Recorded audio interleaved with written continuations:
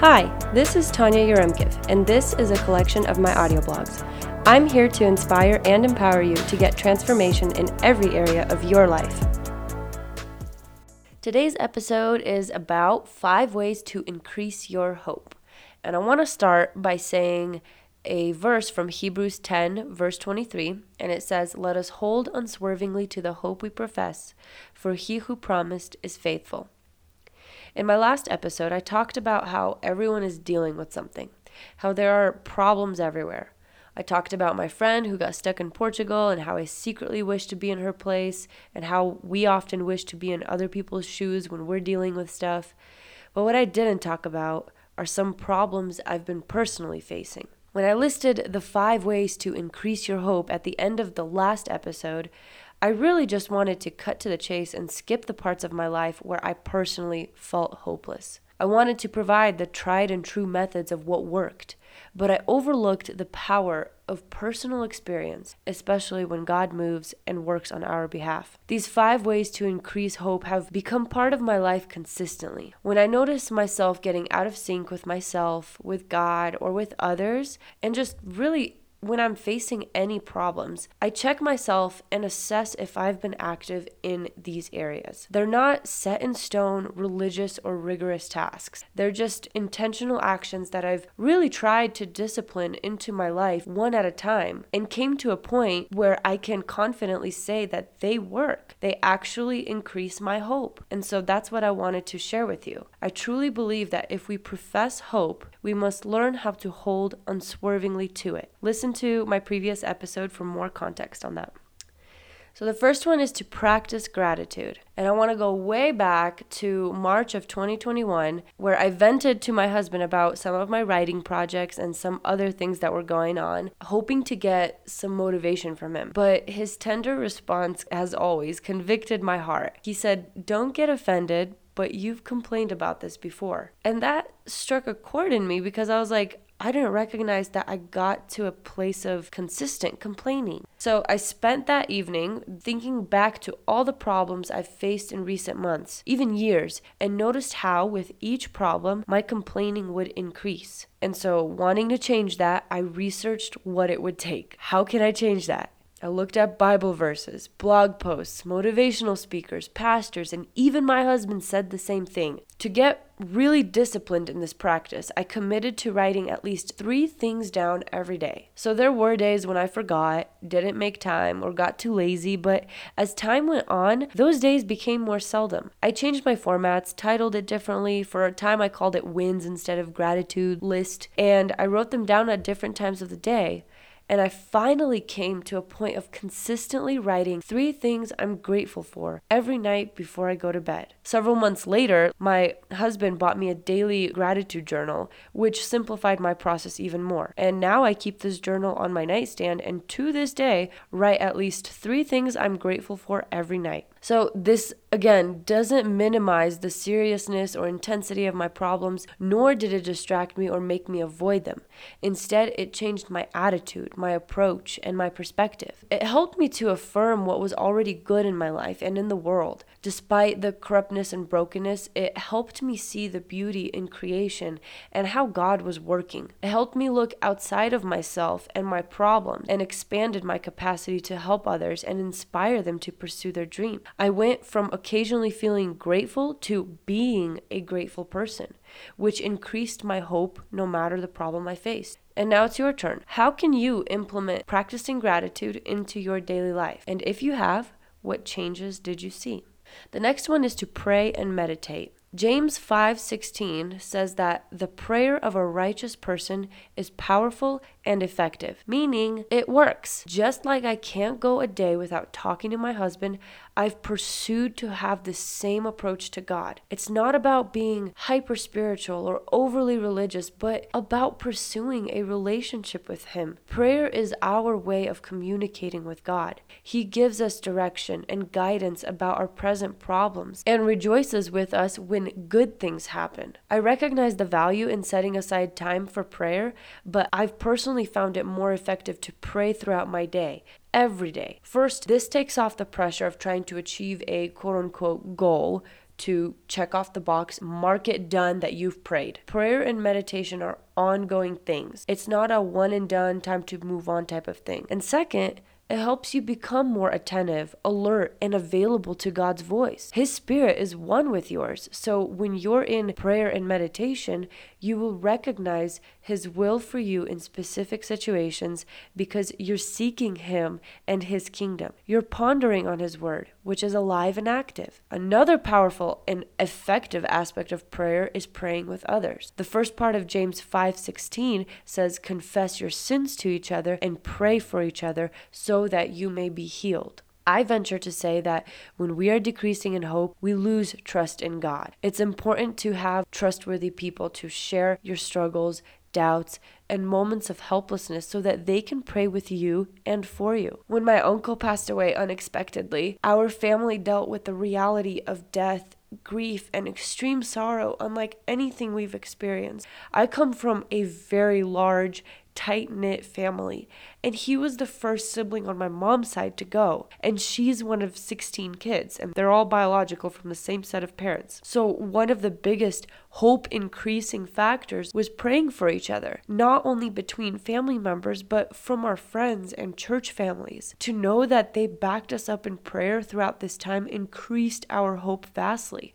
and it motivated us to reach out and pray for others to increase their hope as well. And this happened last year when my grandmother passed away, and several years before that when my uncle-in-law passed away. It's helpful to pray for each other and to pray with each other. How can you implement these practices into your life, prayer and meditation?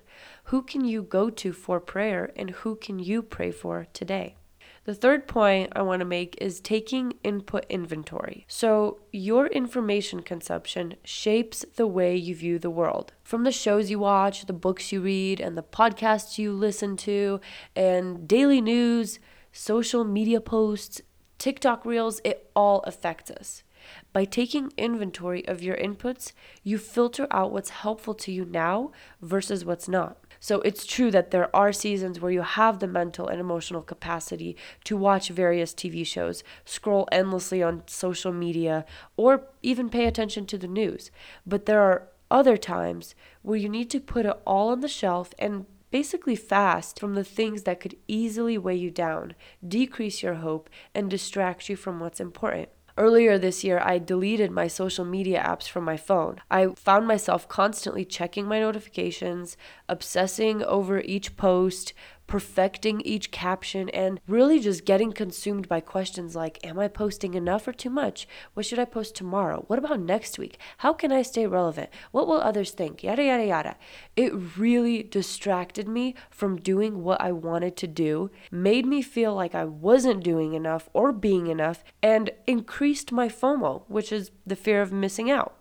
Now that I've been off of it, I had time to focus on my writing for my blog and my book, which, by the way, I invite you to subscribe to my blog and stay tuned for when it comes out. I'm super excited about it. It also helped me be more present in my relationships, work on more projects and hobbies such as painting and journaling and reading, and most of all, I just find myself in a consistent place of hope, clear-minded and filled with hope. I don't know how else to say it. With the war happening between Ukraine and Russia, I've actually had the capacity to help, encourage, and pray for these countries and my friends and family who are directly affected by this. Instead of getting lost by opinions on social media and reposts of what others are saying, I've had truly meaningful conversations that strengthened my relationships and brought us to a place of unity and, again, hope. Taking inventory of your input is one of the most practical ways to increase your hope, and I invite you to implement that into your life. How can you start today? How can you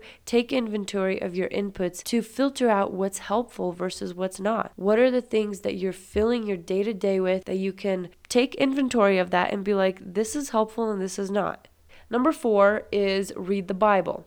Romans 15 verse 4 says, "For everything that was written in the past was written to teach us, so that through the endurance taught in the scriptures and the encouragement they provide, we might have hope." The entire Bible, and I mean both Old and New Testaments, does this. I've heard preachers, and have said this myself, that books like Leviticus or Deuteronomy are boring and irrelevant, but I so wish I could take that back from every conversation and sermon I've said. Because something I've learned is that without the Old Testament, we would not have context for the New. We cannot cherry pick verses and chapters that make us feel good while avoiding the ones that make us somewhat uncomfortable or disinterest us. When you read places in scripture that are confusing, take some time to investigate the Jewish and ancient context to learn and understand the culture of the time of its writing.